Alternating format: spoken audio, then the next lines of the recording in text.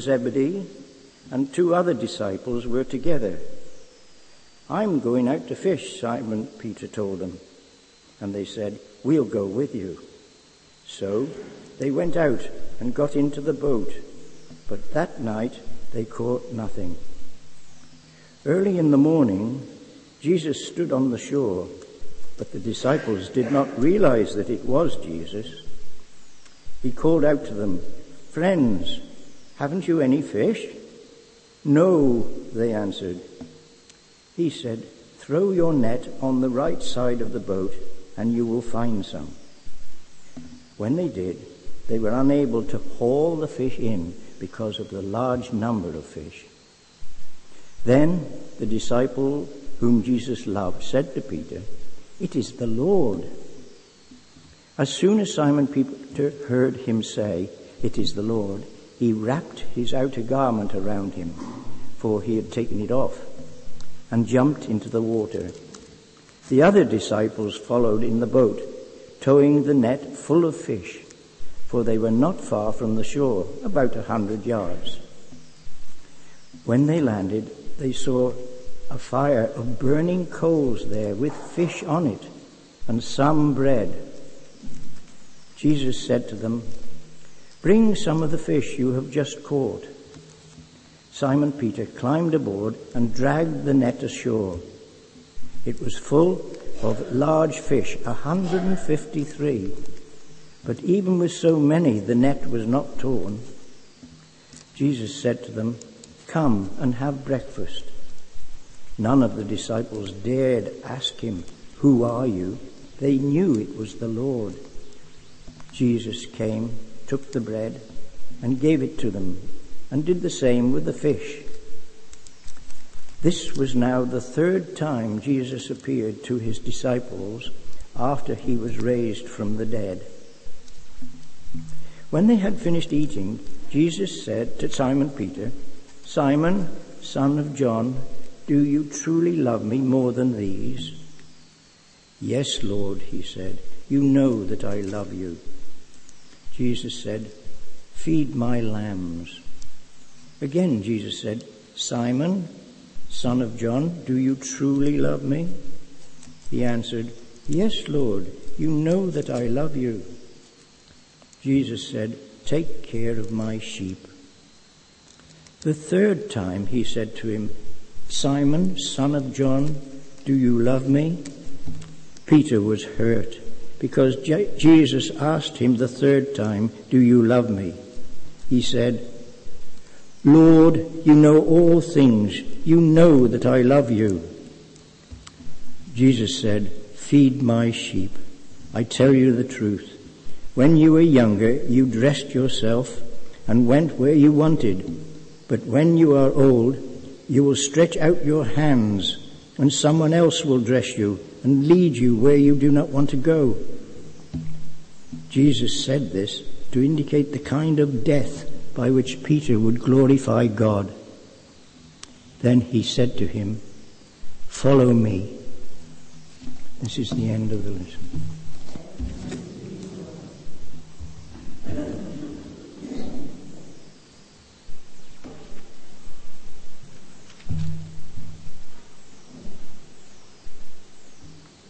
This is my Silver Jubilee sermon.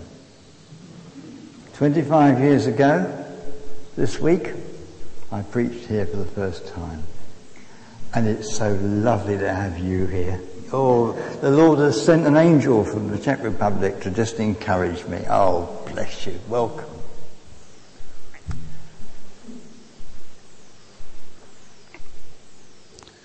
Jesus called out to them. He wanted them to hear this. "Friends, haven't you any fish?" And there's no deceiving Jesus. They had to tell the truth, the whole truth, and nothing but the truth. No. It's a tremendous passage. The title in our Bibles over the top of the NIV is Jesus and the Miraculous Catch of Fish. It actually wasn't particularly miraculous. On the bank where he was, bearing in mind this is not the sea that we tend to think of, it's a clear sea, it's a pure sea, it's fresh water down there. He'd already obviously caught a couple for his breakfast himself, and he'd got them on the barbecue, on the beach, already going. He knew where the fish were. The trouble is, the disciples, led by professional fishermen, and I'm certainly not one of those, come to Shetland with me. I'll introduce you to professional fishermen that can catch thousands of fish a night. I can't do that. But I can catch them one at a time. And it adds up over the years. So,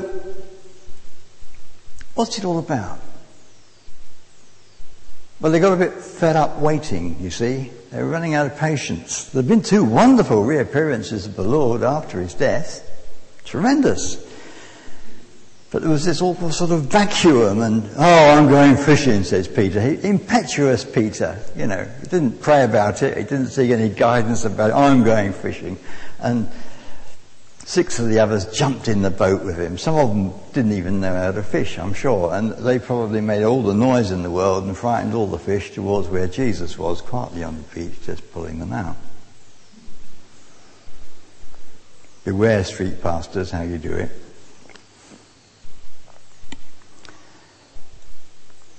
Let's look at this in its bigger context. What is this really all about? The moment you hear the word fish, where Jesus is involved, you think of the things of this world. People who need to be found and brought to Jesus are called fish. That's how they are. Fish. And anything that Jesus encountered during his brief ministry involving the world, he solved with fish. When he couldn't pay his taxes, what did he do? Caught a fish. And what did it have in it? A coin. Whose head was on it? Caesar's. Okay? So the things of this world are definitely fishy. And at the end of the barbecue, he turns to Peter and says, "Do you love me?"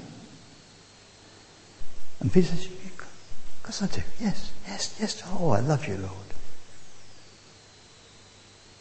Feed my lambs." And if you notice the next question, "Love me?" Yes. Oh, no. Feed my sheep. Don't miss the difference. There are lambs and sheep coming next. Lambs grow up. Lambs mature, become sheep. Our duty to make sure that happens. Why? So the sheep can catch fish. That's the cycle. The whole thing about the gospel is creating not churchianity, but Christianity, where 50% of our effort goes into catching fish, and 50% of our effort goes into feeding them, building them up, and creating the next generation of fishermen. In our midst, occasionally, will be some great men of God. Men of God who the Bible says, some evangelists. I've had the privilege of meeting one, shaking his hand, Billy Graham. Working with him on 2 crusades. What a man of God. I could never do that. Never ever could I do that. That's his superb gift. He's a Wesley, he's a Whitfield, he's a Paul, he's a Peter. Those are the evangelists. But I'm a personal evangelist. And so could you be. Nothing that I do, you couldn't do. I've met so many people who say, oh, I couldn't do that. A Christian. When a Christian tells me, I couldn't do that, I give them this illustration. Before I was a Christian, when I left college, I became something in the city. I had a bowler hat. I had a tightly rolled umbrella as thin as a pencil. And I walked with the clickety-click over London Bridge twice a day. My wife is in hysterics. I despised the working classes. We were the elite. We were all good chaps. We didn't get drunk, just tiddly. And we strutted. And unfortunately, on the other side of London Bridge, from the glorious city of London, where the power was and the bonuses were to be found and our futures were eternally secure, we had to cross the road under the bridge and mix with the working classes briefly before we got in our first-class compartments on our trains to suburbia and beyond. Clickety-click. The trouble was, I then went in the army for 2 years in forced labour. And I managed to become a Christian in the army. When I came out, my job was still open to me, so I got my bowler out and my umbrella and I started clickety-clicking. There was someone I had noticed over the years. A working class man, clearly had a cap and a rather drab suit. And he used to stand in the working class bit of London Bridge Station facing us all with a thing that said, God so loved the world that he gave his only son, that whosoever believeth on him should not perish. And we all thought, look at him. Strut. But now I'm a Christian. I couldn't do that. So I used to pray for him as I went by, do him a bit, clickety-click. And then January came, and the ice and the snow. And I'm clickety-clicking quite fast over the bridge now. And there he is. His fingers were blue as he held the pole. And I prayed for him. And God said, for goodness sake, Mike. And I looked to my left, and there was a stall with red hot super peppermints. So I grabbed a big tube, and I went to him, and I said, here you are, brother, warm yourself up with this. You look awful. Oh, thank you, brother, he said, handing me the pole.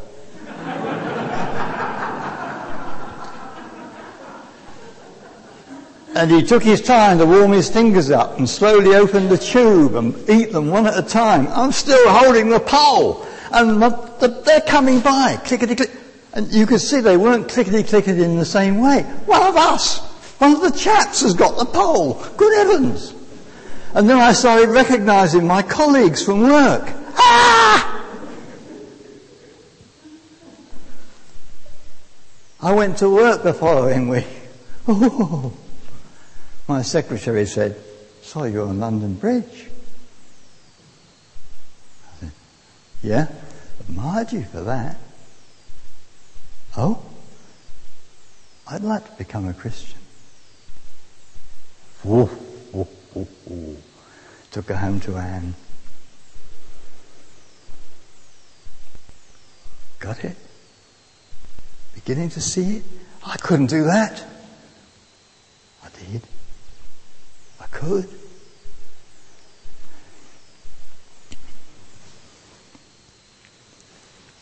Found one of these, the back of the church. They've been in a rack there. They were beginning to curl over. They've been there so long. Peace with God, Billy Graham. Super little booklet. Tells you how to find the Lord and become a Christian. It's lovely. It's not one of these Northern Irish things that really upsets you the moment you open it. You know, you're all doomed and you're going to hell and it does it gently and it does it sensibly and sympathetically. So Anne and I thought we'd try them out. Let's see if they work this weekend. We went down to London on the National Express.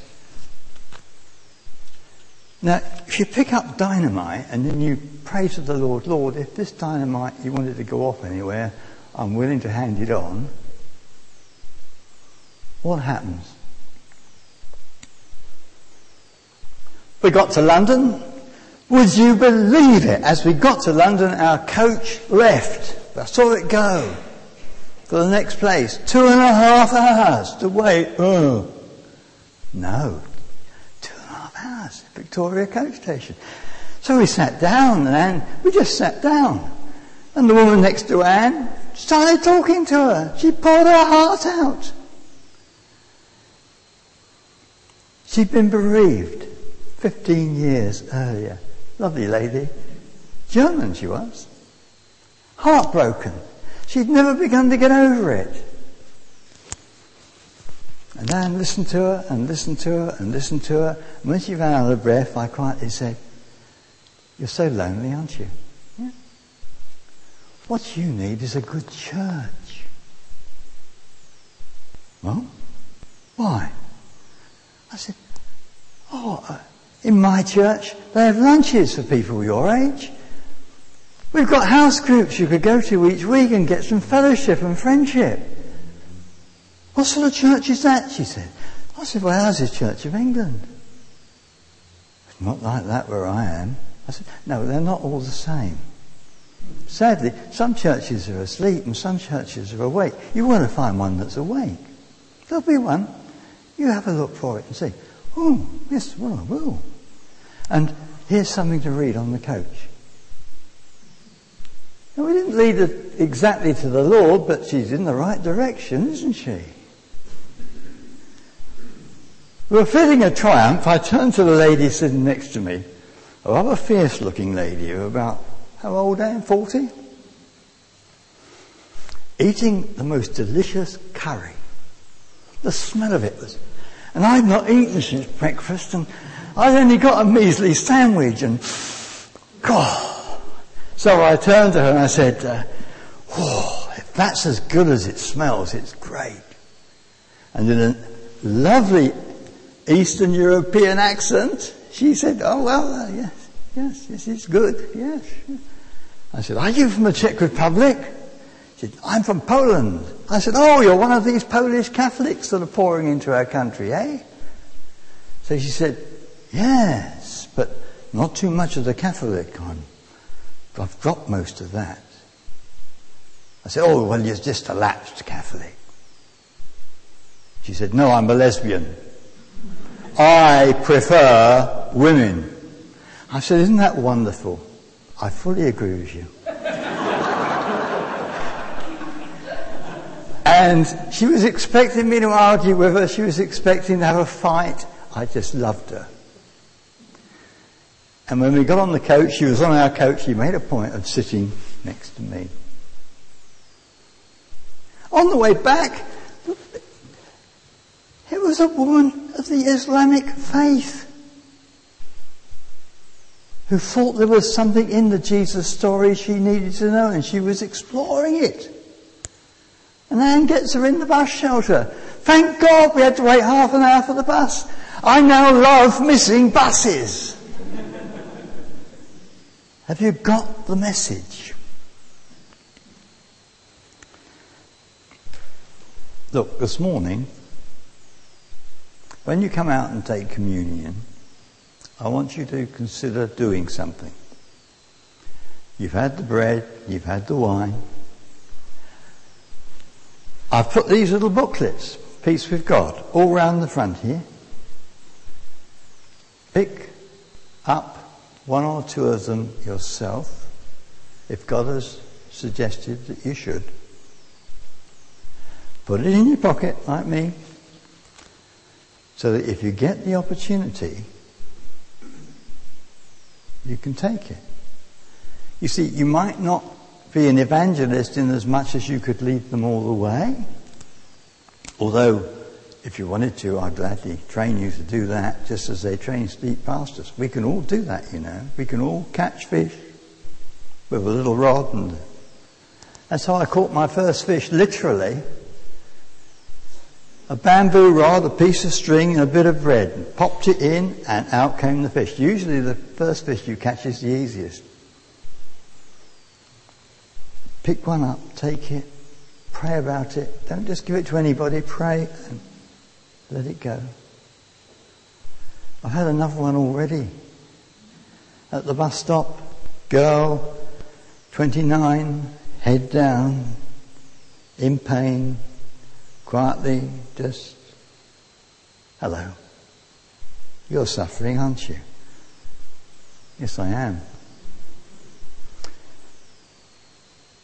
Want to share it? I was a school teacher and I just couldn't take the kids any longer, and I've cracked up and I've completely stressed out, and they said it's ME. And none of the medication's working. I'm at my wit's end. Have you tried prayer? No.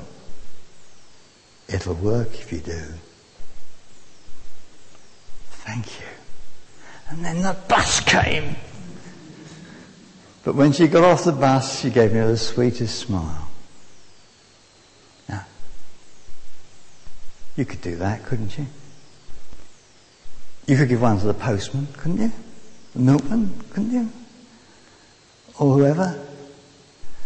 Jesus said, I, without exception to his disciples, will make you fishers of men and women if you follow me.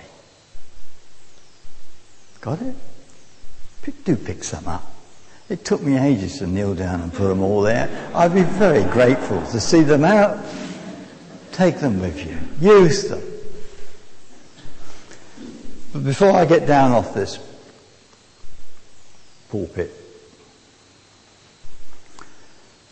look. Fish breathe different air to sheep. Something happens. Our job is to bring in the fish. Somehow they get turned into sheep, and then we've got to look after them. The somehow bit in the middle is the work of the Holy Spirit on a person's heart and life. I can't do that. I can only lead people to Jesus. He's up there on his throne, but his Holy Spirit's down here. And he's the one who comes into us and gives us the ability to breathe spiritual air. We need to be able to do that. Because at the second coming of Jesus, if we can't breathe that air, and he was to take us up, we would not survive in heaven. It's absolutely vital that we're not fish when Jesus comes again. We're sheep. Vital. Not goats, not fish, not anything else. Sheep who know the Master's voice. I just want to say this. It's possible to hide in a congregation like this for years. And when we give the peace to each other, to feel like a fish out of water because it doesn't seem to work for you in the same way. To even come up and take communion and you can see it's not doing the same for you as it's doing for some of the others who are being built up in their faith. It might be that it's because you're still a fish. And I want you to be sure this morning that you're a sheep. If you've the slightest doubt about your salvation, just stand up now and I will pray with you and the doubts will go. I'm giving 10 seconds. Right. So we're all Christians. So we're all sheep. And our Master's voice says, go and make disciples. Half our effort bringing them in, half our effort building them up. Let us pray. Heavenly Father, may your word indeed reach our hearts and inspire our faith to action, that the church might grow and your sacrifice, Lord Jesus, in no way be wasted during these days. And may the blessing of God Almighty, Father, Son and Holy Spirit go with us as we go out into the world as fishers of men. And grant us, Lord, a netful in the months to come as we work together in your royal service. Amen.